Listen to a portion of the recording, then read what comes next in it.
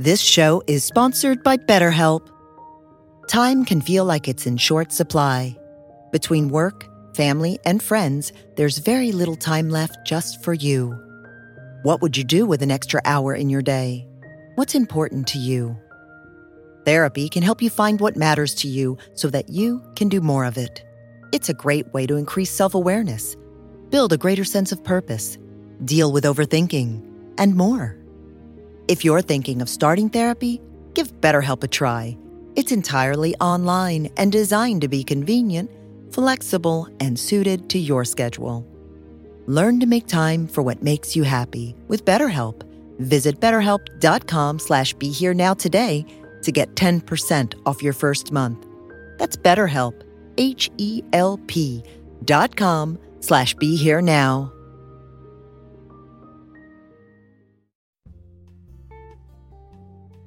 So with attention, with being centered, we move from being reactive to a place where we can be with an emotion without either automatically pushing it away or automatically getting lost in it.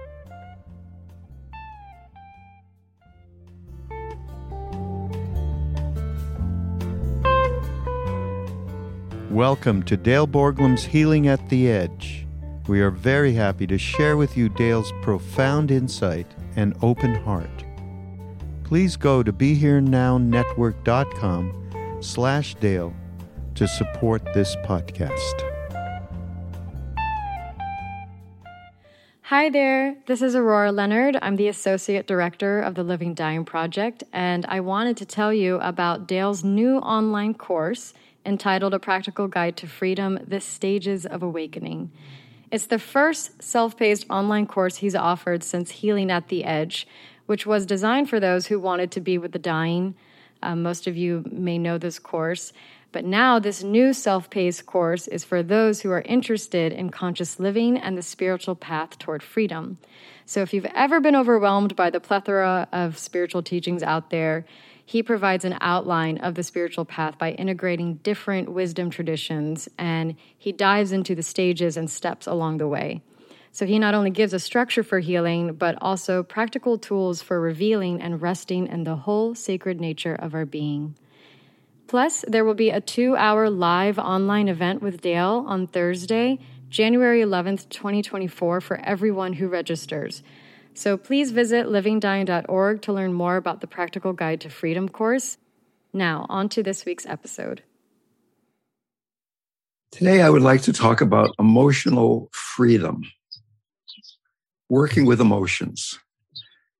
And for almost everybody on the spiritual path, certainly for me and probably for you, emotions, difficult emotions, strong emotions, intense emotions are one of the main, if not the main thing that makes it difficult to practice, that throws us off our practice schedule. Different people certainly have different emotional patterns. And I was beginning to notice the following. I'm of a certain age, and almost every night I wake up in the middle of the night and I have to go to the bathroom. I notice that when I wake up, the mind jumps in and starts thinking about something. Now, I have a strong enough practice that if I'm really paying attention, I can stop the mind and stagger to the bathroom without thinking and stagger back to bed and fall back to sleep. But often the mind gets the upper hand and it starts thinking. And what I've noticed is that in this really half-awake state, what the mind does is start thinking about the thing that bothers it the most, the emotion that is the one. It's like emotion number one, if you will. So like if you're at a longer meditation retreat, you might notice that there's, as the mind calms down, distracted mind begins to calm down, that occasionally thoughts are still coming. And very often there's like thought number one and thought number two. Maybe thought number one is about money and thought number two is about sex, or maybe thought number one is about sex and thought number two is about money. But generally, it's something like that, or maybe a bad relationship. But somehow there's this repetitive thing that the personality structure, the mind is holding on to, wanting to think about something.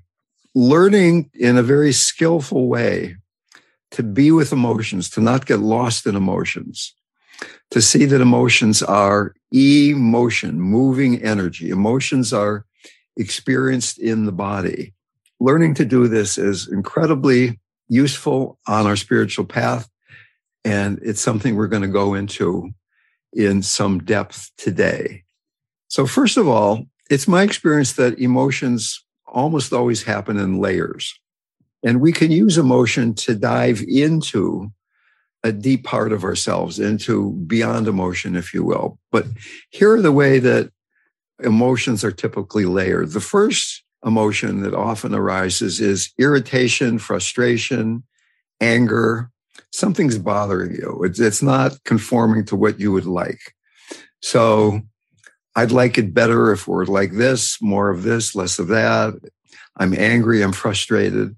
And if you really pay attention to that, if you really are able to be with the emotion, and we'll talk about ways of doing that in just a few minutes here, then very often you'll find that underneath this frustration or anger is a sense of hurt, a sense of sadness, that I'm really angry about something, but underneath that, I'm sad that my life is this way.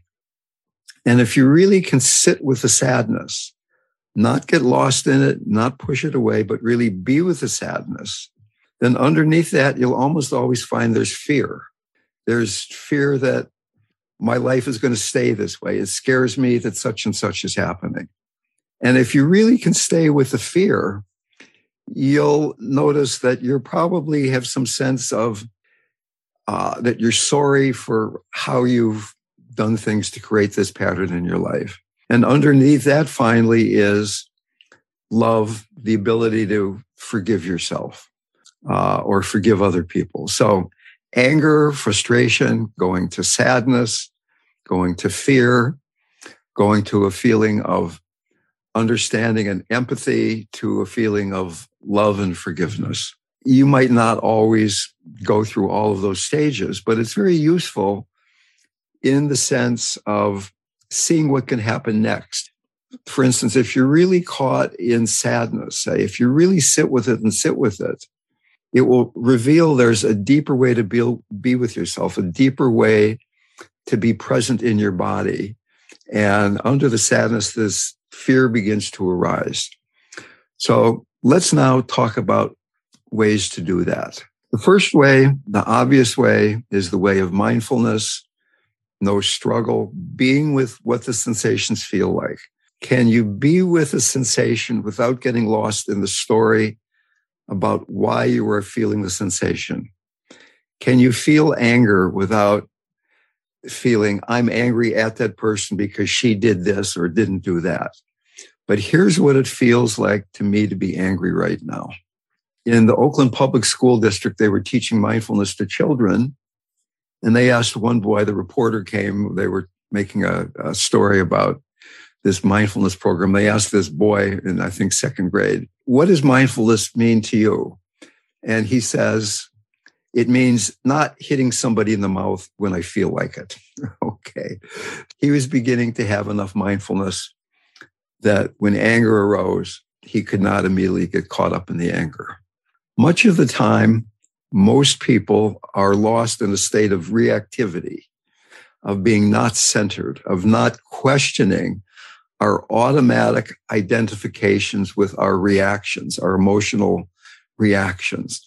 So with attention, with being centered, we move from being reactive to a place where we can be with an emotion without either automatically pushing it away or automatically getting lost in it. Once again, emotions arise. There are three ways to relate to them. Pushing them away. I don't want to feel that. I'm going to get busy. I'm going to distract myself, or I'm going to get lost in that. Oh my God, I am the emotion. The third possibility is being present for the emotion. For instance, in English, we say, I am afraid. Whereas in Spanish, we say, yo tengo miedo, I have fear. In Tibetan, they say, fear is here. So that through awareness, through embodied mindfulness, we're beginning to create some space between the emotion and who is observing the emotion. We're not automatically reacting. automatic mind always interprets the present in light of past conditioning. So that when we're lost in emotion, it's almost always some childhood experience that's going on. That there's this part of you that was angry when you were 2 years old or 4 years old.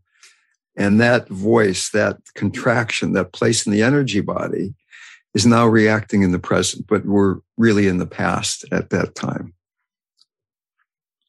And as much as we're lost in a way, it prevents being able to heal and be fully present. One of the voices that makes it most difficult to be with emotions is the superego, the inner critic, or more accurately, the inner judge, jury, and executioner that is judging how we're doing all the time. And it's very difficult to not identify with the emotions of guilt and shame that arise. And I have noticed that even being at a long meditation retreat, and my mind is really still, and when a thought does arise, I think just thinking that's a thought, it's just a thought that comes and goes. But when the voice of the superego arises and says, Dale, you should try a little harder. You're not trying hard enough. You're not really a very good meditator, even though you think you are. That I buy into that voice. It's the voice of survival. Learning to be present for the inner critic, learning to hear that voice as just another thought takes a great deal of practice. As we can more and more be with our emotions in a sense of being centered, not being thrown off-centered, embodied mindfulness, the second stage of working with emotions begins to arise. And that's using compassion. There's a wonderful story in a wonderful, wonderful book called The 100,000 Songs of Milarepa, who was one of the greatest Tibetan saints, a wonderful teacher of non-duality. He has all these songs about non-duality. He was a guy who had killed a bunch of people in his youth because his relatives had stolen his property from him and his mother after his father died. And he was trying to find a teacher who could help him be enlightened, even though he had killed people. And he finally found Marpa the translator, who taught him non-duality. Naropa was off in a cave meditating, and these demons came, all these difficult emotions. And the first thing as he did, he got angry at them, told them to get out, and they didn't go away. And he tried to teach them the Dharma, and they didn't listen. And he tried to avoid them, and he couldn't do it. But finally, what he did was he had compassion. He had compassion for the demons, and they dissolved. Okay, so when we're feeling a difficult emotion, can we use it to awaken our genuine caring for other people who are just like us and are finding themselves in pain? So there you are, you're caught in fear, you're caught in guilt, you're caught in anxiety, you're caught in shame, you're caught in anger. Can you realize that so many other people, and even people who are not practicing the Dharma, are caught in those emotions?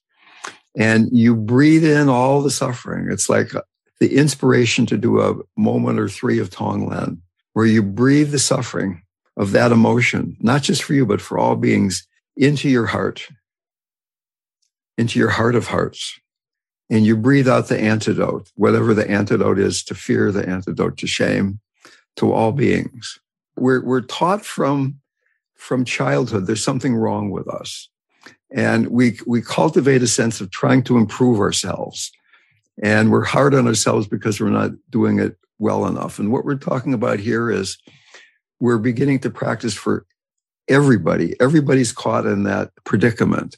The slogan in Tibetan Buddhism is treating poison as medicine. Okay, we're taking in the poison of the emotion and creating medicine for all beings. In 2009, I had a pretty good chunk of savings of money, and I had most of it invested very wisely with Bernard Madoff. At least I thought it was wisely at the time. I had been making a good 12 to 14% every year for about 13 years. And all of a sudden, I got a phone call from a very dear friend of mine saying, all your money is gone. Boom. In one phone call, I went from being comfortable to being afraid that I was going to be homeless. How was I going to take care of my child? I'd been a yogi all of my life. I hadn't really been very good at making money. All this fear arose. I started saying my mantra.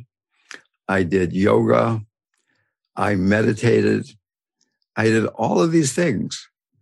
And it really didn't cut through the fear. I was having a hard time sleeping. It was the middle of the winter. I could not get warm at night, even with 2 comforters on.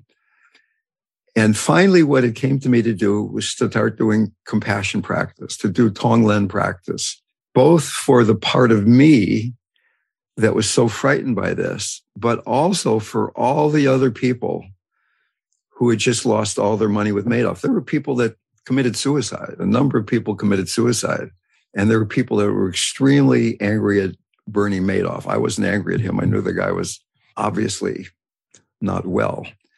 But it was the compassion that brought me back to not being overwhelmed by what it is that was going on. Can you have compassion for the place where you are lost in the most difficult emotion? Can you have compassion for that place that the mind goes when you wake up in the middle of the night? That place is probably showing you where you're most caught, at least right now. What is the place that's grabbing on? What's down there in the subconscious mind that needs to be expressed? Can you then begin to have compassion for that part of yourself? And even beyond that, can you use that as a gateway to having compassion for all the people on the planet who are suffering in roughly approximately the same way that you are? Which brings us then to the third possibility, and that's the possibility of Tantra. And in Tantra, they say very clearly that all emotions are just awakened energy. They're not good or bad. Every emotion has a job. Every emotion has a healing message. What we're doing in Tantra is turning obstacles into practice, turning obstacles into presence. We're not trying to mindful them away. We're not trying to compassion them. We're not trying to transform them through compassion. We're realizing that the emotion is not even an obstacle. It's instantaneously transmuted into the path. And we're receiving the emotion as grace. We liberate emotions immediately by seeing their empty nature. It's just energy itself. There's a woman in the East Bay here in Northern California, Carla McLaren.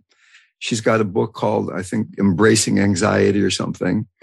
And she talks about working with emotions in the way that the ancient tantric Tibetans and Hindus talk about working with emotions in a very psychologically sophisticated way. She says things like, emotions help us to understand what is happening and help us have meaning for each experience. Anxiety helps us plan for the future. Anger helps us meet our life situations directly to set a boundary and then take appropriate action. Anger helps us to see what we value. Sadness tells us what we need to let go of. Shame watches out for you and makes sure your behavior is on track. You can't have empathy for other people without shame. And she said one time she felt she really needed to let go of something. She was holding on to something. She couldn't tell what it was. So she cultivated sadness. She felt more sadness. She tried to feel sadness so she could feel what it was she needed to let go of. So in this theory of Tantra, there aren't negative and positive emotions. They're all healing messages. It's all an expression of the sacred feminine. And we do this dance that we call the Tantric 3-step. The first step, embodied mindfulness, let go of the trigger, let go of the story about the trigger. What does it feel like in the body? Mindfulness of emotion in the body. Second step, having compassion, using the suffering that we've been feeling as an inspiration to open our hearts to all being, that all other beings are suffering the same way that we are. Turning poison into medicine is the slogan. And then the third step then is the tantric step of seeing that emotions are sacred. They're sacred, awake energy. Emotions are just pure energy, as is all experience. And in fact, Maharaji, who seemed to be a totally enlightened being, he would get very sad. He would weep. He would get angry at people, not because he was lost in anger, but because in that moment, the person was so stubborn, they needed his anger to move on to the next step. There's a complete difference. There's a very crucial difference between conscious anger and being lost in anger, conscious sadness and being lost in sadness. There were two stories where Maharaji heard that a close devotee of his had died. And in one case, he laughed and he laughed. And in the other case, he wept and he wept. Nobody knows why he laughed in one case and cried in the other case. But that was his expression of grief, that somebody that he loved died. And one time there was sadness, one time there was joy. Can we see this trajectory of embodied mindfulness, treating poison as medicine with compassion, and then seeing the sacred nature of all emotion? Okay, well, why don't we do the meditation, and then we can have a discussion about this. So find a comfortable sitting position, or lie down if you want, eyes open or closed, whatever is comfortable. And begin to pay attention to your breath. Just being with the natural breath, in breath, out breath, space between in breath and out breath, space between out breath and in breath.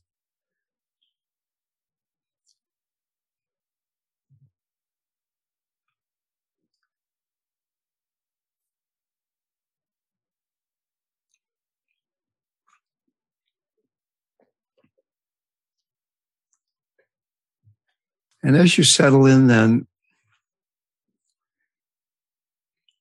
remember with clarity an event in the past that brought difficult emotions, a situation that has strong emotion for you, sadness, anger, shame, fear, whatever. Recall the situation as fully as you can, what it looks like, what it feels like, what it sounds like. Stick with the feelings. If you get too lost in it, you can come back to your breath. But begin to notice what bodily sensations are arising as you remember this situation.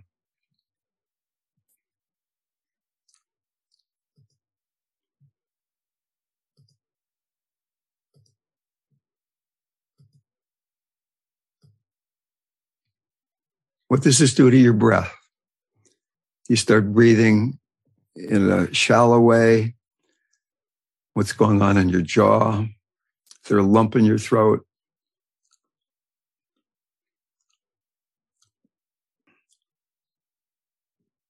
And once again, coming to the place where the strongest emotions are predominating, being aware of them,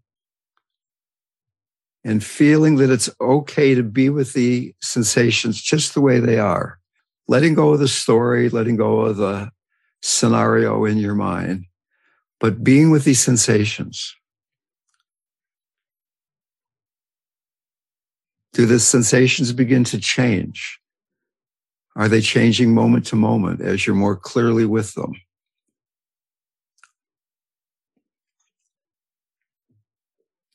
It may be a mixture of emotions. There may be grief mixed with fear, mixed with anger.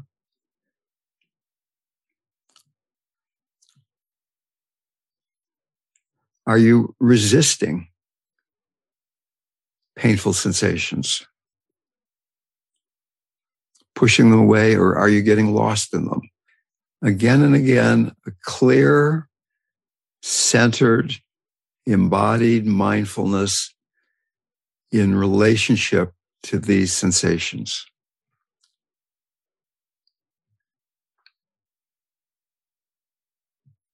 Once again, if it's too overwhelming, you can come back to your breath for a little bit, but then please come back to the sensations in the body. They're changing nature.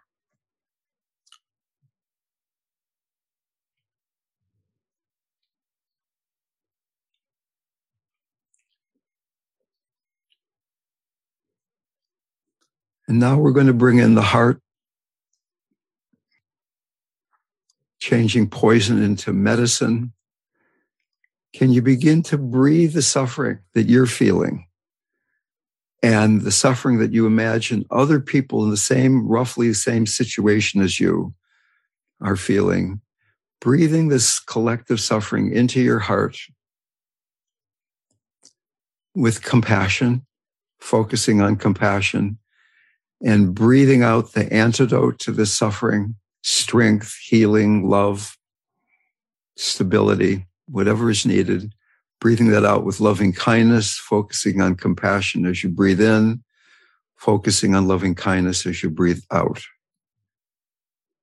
So that we're using difficult emotion as an inspiration to open the heart and feel compassion for ourselves and for other beings.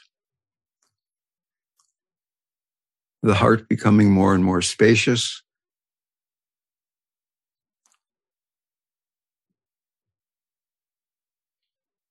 Even though the painful sensations might continue, they're now continuing in a much, much larger container, the boundless, sky-like nature of the heart itself.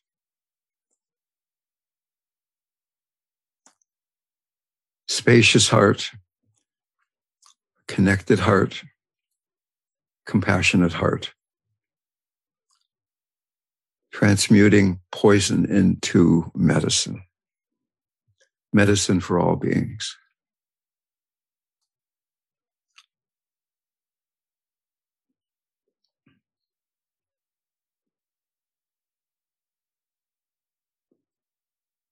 Again and again, resting in the spaciousness rather than being lost in the sensations. And as we more and more trust this spacious nature of heart, we see that the emotions themselves, the sensations, are just pure awakened energy. The sacred feminine arising, the mother, moment to moment to moment. A beautiful face, a difficult face, but a sacred face. Each moment is grace. Emotions as the gateway to resting in receiving grace moment to moment to moment.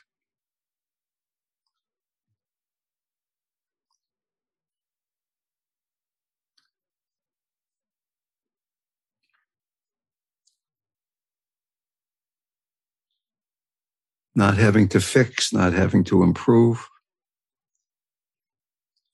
Resting in grace.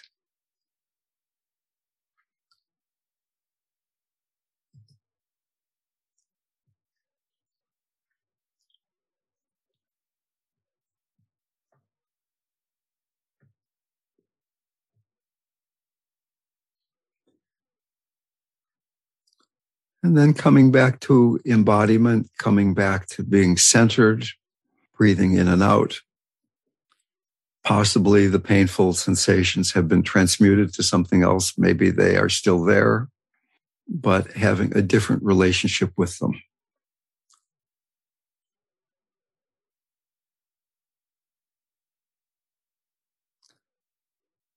And then coming back into the room.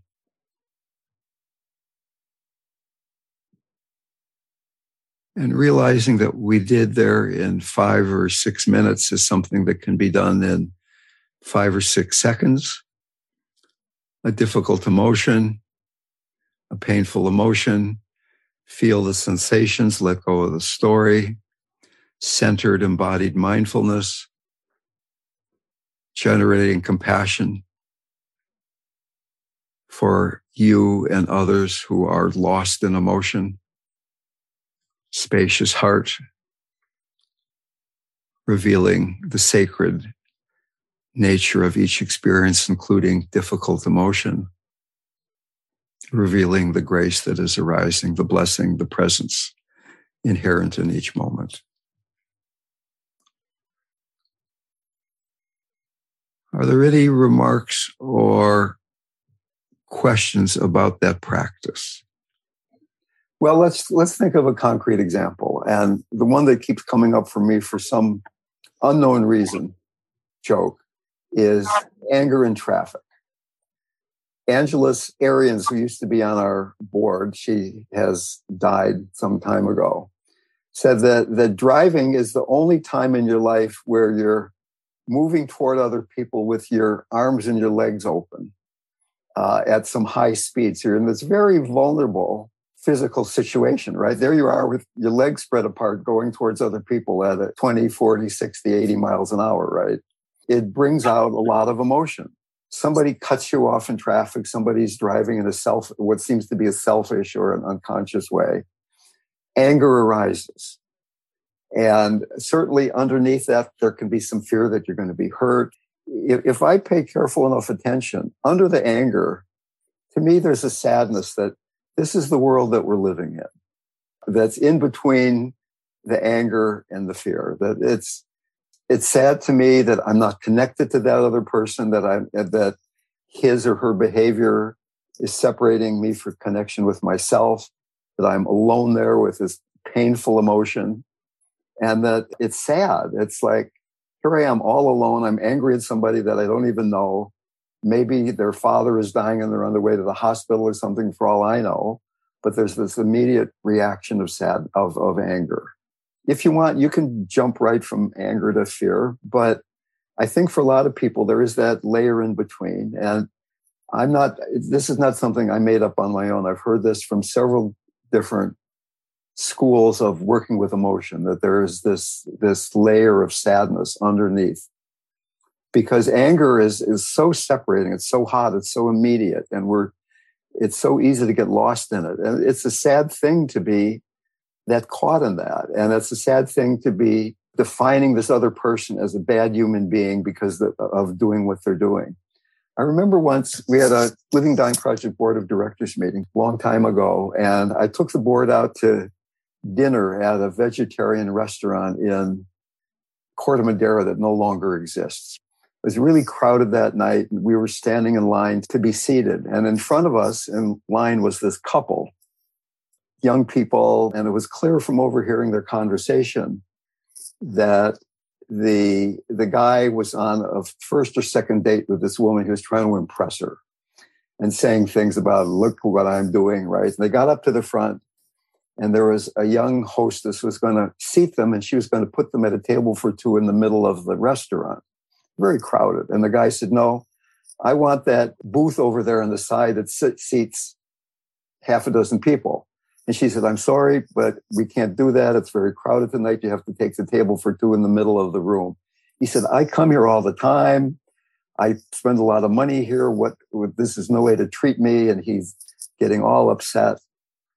And she said, well, I'm really sorry, but I can't do that. And he gets mad at her. He grabs his date, and they angrily leave the restaurant, and the hostess goes crying into the kitchen. There we are standing at the front of the line, and somebody else came up from the kitchen and said, what that guy didn't know is that her father died 2 days ago. The hostess's father had just died. And he was all mad at her for doing her job. And we really don't know what people are going through. Everybody's fighting a hard battle. I mean, compassion is a mixture of sadness and joy. And to feel compassion for the person who's cutting you off requires feeling some sadness that he or she is suffering to be probably behaving like that, or at least you're suffering because you're angry about it. Dale, I think you've just proven to me you at least have moderate psychic abilities, because driving in traffic is my trial. It puts my brain on, it puts me fully exposed, and I love how you put it, arms and legs open. And I was recently on a very, very stressful drive to and from Nevada City on Interstate 80. And that seems to be a particular magnet for nuttiness on the road. And I flared up in my usual way. And as I was unpacking that experience so the sadness part is very illuminating to me too. Well, where the storyline I built around, of course, it is sad that there's a significant minority of people who are willing to disregard the well-being and safety of others on the road to arrive at their destination 5 minutes sooner. And I do find it difficult, but worthwhile to work on compassion for all the people on the road who are afflicted with anxiety or whatever it is that's prompting that behavior. Mm-hmm. But again, I think you've just kind of elucidated where sadness, and I did feel sadness that there are, despite the fact that the large majority of drivers were just being courteous and calm, it was sad to me that there are people who will endanger others. And cars are especially fraught for me because I know people die that way. Thank you for your comments. It's just it'll be an ongoing piece of work for me. I know that. So once again, going through our trajectory here, in mindfulness, we're aware of the emotion, and through awareness, we replace it with something wholesome. And then with compassion, we transform it through compassion. But in Tantra, it's instantaneously transmuted. That anger is not inherently good or bad. Anger is the exact same energy that cuts through Manjushri's sword, that cuts through the distinction between ignorance and wisdom. It's the same energy that we create with, but it's a difficult energy because it's so hot and it's so sudden often that it's very easy to get lost in. So that anger is a bad reputation because it's so easy to get lost in, not that it's inherently good or bad. If we can harness that energy, it's an incredible energy. Whether we transmute it into creativity or it's conscious anger. I mean, there's plenty to be angry about in this world right now. And can we not get lost in the anger, but be angry about what's happening environmentally and politically and socially and so many different ways? The vast injustice that we see all around us. Probably most of you know that Daniel Ellsberg died, I believe yesterday. I remember being chased down the street by the police, protesting the Vietnam War and having tear gas shot at me. The problem was that back in the 60s, we were lost in anger. We called the police pigs, right? And they were the bad guys and we were the good guys. In that dichotomy, we created the next thing. We created Ronald Reagan in the 70s and 80s and everything because it wasn't conscious anger, even though there was a just cause. But there was a young, immature, stupid anger in a certain kind of way. And there's going to be a lot of anger in between now and the election. So how much can you and I deal with our sadness and our anger and our fear and our guilt and all the things that are going to come up when we're thinking about Donald Trump and Joe Biden and whatever other names are popping up? There's going to be a lot of divisiveness in our country, plenty of opportunity to get lost in emotions. You can do a practice of turning on Fox News and get in a meditative posture on your couch there and watch Fox News and watch the anger come up. Or maybe you love Fox News and you turn on CNN and then you watch whatever's going to get you going. But it's not too hard to find something in the news that is certain to grab you in a certain place. And it's good to finally be outed as a psychic. I'm very happy.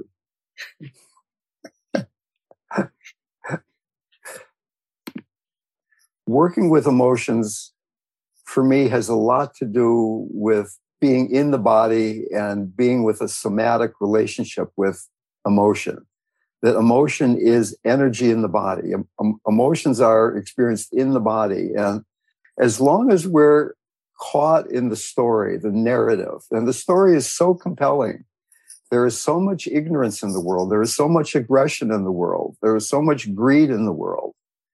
There's so much grasping in the world that it's almost natural to judge and get lost in the story, to feel intimately what you're experiencing when you're judging, when you're angry, when you're pushing away. You're the one that's suffering. But as long as you're up in your mind, you're not experiencing how you're suffering. The sun is coming out. Rhonda? Yeah. Manish asked in the chat, I would like to ask this to Rhonda. How do you have faith in God and cultivate love? God is love when one is going through difficult times and see no light at the end of the tunnel. Well, there's so many ways to answer that, of course. For me, the deeper answer, the one that speaks to me, is that all suffering is directly the result of this profound illusion, misidentification of who we are. And it's a tricky thing because, I mean, I've got a friend right now who has very advanced cancer, somebody I love really a lot. And I'm very often in a situation where people I'm close to have advanced illness because of the nature of the work that I do. And so you say, how can there be a God that allows babies to starve to death? This deeper answer is that God loves us so much that she wants us to come back. And that clearly, if we believe there's just one lifetime and that's it, then this whole adventure, this human experiment is not going very well. But if in fact there is this larger picture that we're all on this path of realizing our wholeness, that everybody goes through everything eventually, that I have been the abuser and the abused, I've been the downtrodden and the oppressor, that all of that stuff is happening. I know it sounds intellectual, but to me, it's kind of the only way out. And there comes a point in spiritual practice where suffering becomes grace, that you want to be free enough that when you feel that you're suffering, something deep in you intuitively knows it's because you're making a mistake. You're missing the mark. In fact, in the Bible, there's a word sin that is some weird translation of something that literally means missing the mark, right? And that when we're missing the mark, we're suffering. We're not remembering who we are. We're not remembering that divine nature is fundamentally who we are. I've been meditating for 5 decades. I still am neurotic. I still get caught in getting irritated in traffic, not in a conscious way, but kind of way sometimes. And it comes and goes very quickly. I don't get lost in it too long. So I don't have a very satisfying answer that doesn't involve a long, deep dive into the nature of reality, right? That suffering sucks, and that there are so many people who don't have a way out. They don't. We had a client at the Dying Center, a young kid who had been, he was suicidal. He'd attempted suicide a number of times.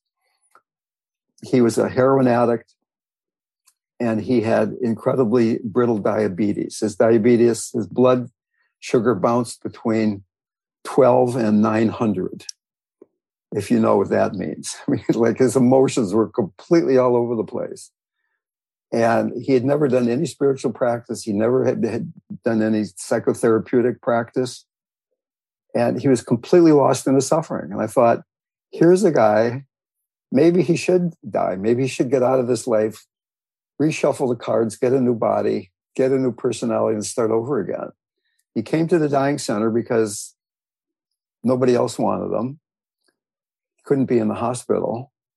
And we had loving people there feeding him, cooking healthy food and feeding him.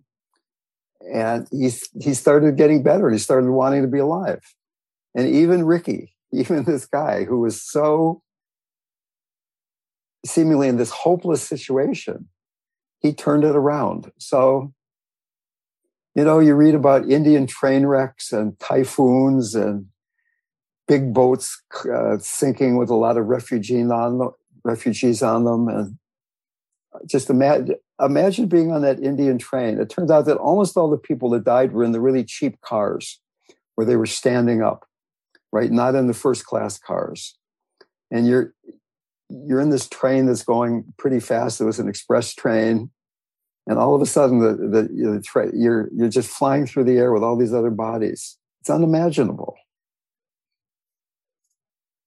So, very poor answer, but that's the best I can do. I'm sorry. Thank you so much, Ramdev. I appreciate your answer. It gave me a lot of reflections. You're welcome, Anish. Okay. Well, I just want to say how much I appreciate the talk today. It just felt good and it was meaningful and useful. The question I have actually comes from 2 weeks ago, believe it or not. Something you said, and you've said it 100 times, but when you said it, I saw it differently, and I wanted to ask you about it, which is a simple sentence that Maharaji said, all you have to do is just love God. Uh-huh. I find that extremely abstract. I mean, really, when I think about it, it's like, what does it mean to you? I mean, I love God. Do you love Donald Trump? I can. Okay. Do you love him all the time? If I drop into just behind all of his stuff and his personality, just to his simple true nature, I can. Yeah. Okay. Well, then, I mean, I don't know what's complicated about it. To me, somebody asked Maharaji, what's the best form in which to love God? Is Ram or Krishna or Shiva or whatever? He said, the best form is every form, not just the pictures on your altar, but the people in your. So basically saying just rest in love. I mean, okay. He's talking about the path of either, you could say it's the path of devotion, tantric devotion, that whatever you're experiencing, whether it's an emotion or a political situation or a person, that you're resting in love. And you're resting in the heart chakra. Love is not an emotion. Love is a state of being. All you've got to do is rest in that state of openness. And to be resting in your heart, you have to be grounded and centered, and the first three chakras humming along, the heart's open. And then if you can just rest in your heart, the tantric nature of things is going to be revealed in a pretty natural way. So it's a simple sentence, but it's the work of a lifetime to be working with the places where this situation and that person you see as other than God. That's something that closes my heart. That thing I was saying in the beginning today, when you wake up in the middle of the night, where does your mind go? What does it start worrying about? What do you worry about? And that's the place where you're not loving God. Can you begin to then work with that place in yourself? Have compassion for that place. Yeah. I get it. You're speaking about God as it's almost like being love. Yeah, it's exactly like being love. It's not like being love, it is being. It's like love God, like as though God were it just was a little confusing, but I'm with you because that's really my sense, is just to tap into the part of me that really just the deepest part, I believe, just exists in a space that radiates love. Okay. Okay. So I wrote a newsletter article once called "The Beloved Can Only Be Everything." So either God is everything or God isn't God, right? I mean, so loving God is loving everything. It's being love. It's not God up on the altar, God up in heaven, ideal God. It's non-ideal God. It's everything. That's the clarity that I was looking for. Thanks. You're very welcome. Ramdev? Yes. Anne asks in the chat, when you said doubt, I felt something deep that has been with me all my life. Could you speak more about doubt? How it is a guide, how it is a sensation and quality to enter and learn from. Okay. I often laugh at people asking me a question, not because I'm laughing at you, but I'm laughing at the fact that people think I know something. It just seems so remarkable to me.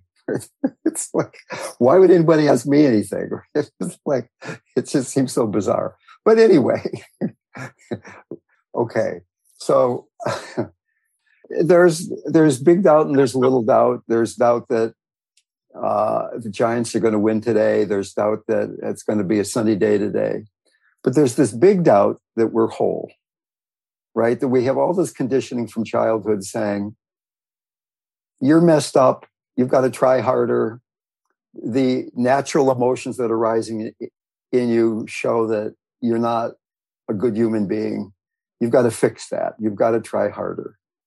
And there's all this conditioning, and that is based on this doubt that we've digested from our parents usually, and from the larger world also.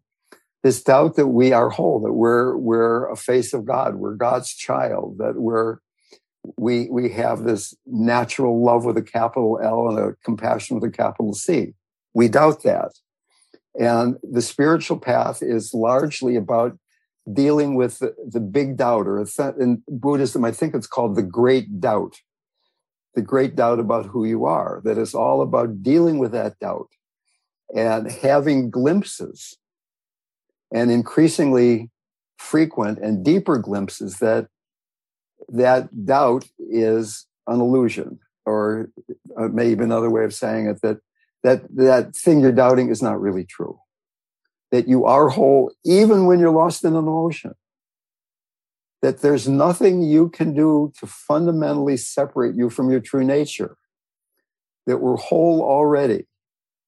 That there's this wonderful poem by Hafiz where he says, in the eyes of your beloved, everything you ever do, think, or say in his eyes are always, always beautiful. Everything. But we doubt that. We try to cover those things up. I mean, imagine that you had a device that was attached to your brain that broadcast every thought into the world, right? You're walking down the street and you think, how could that person wear that outfit today? Or look at the way they're walking, how they're not in their body hardly at all, or look at how arrogant that person is, right? And all that stuff is being projected outward.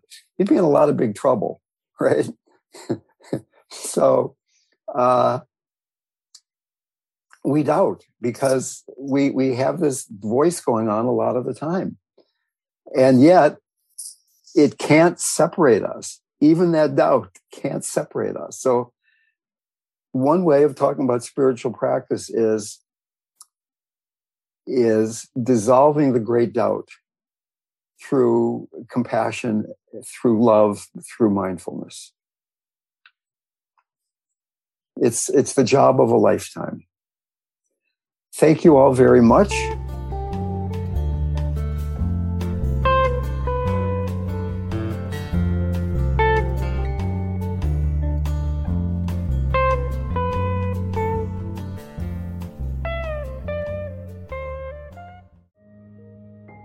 This show is sponsored by BetterHelp. Time can feel like it's in short supply. Between work, family, and friends, there's very little time left just for you. What would you do with an extra hour in your day? What's important to you? Therapy can help you find what matters to you so that you can do more of it. It's a great way to increase self-awareness, build a greater sense of purpose, deal with overthinking, and more. If you're thinking of starting therapy, give BetterHelp a try. It's entirely online and designed to be convenient, flexible, and suited to your schedule. Learn to make time for what makes you happy with BetterHelp. Visit BetterHelp.com/BeHereNow today to get 10% off your first month. That's BetterHelp, HELP.com/BeHereNow.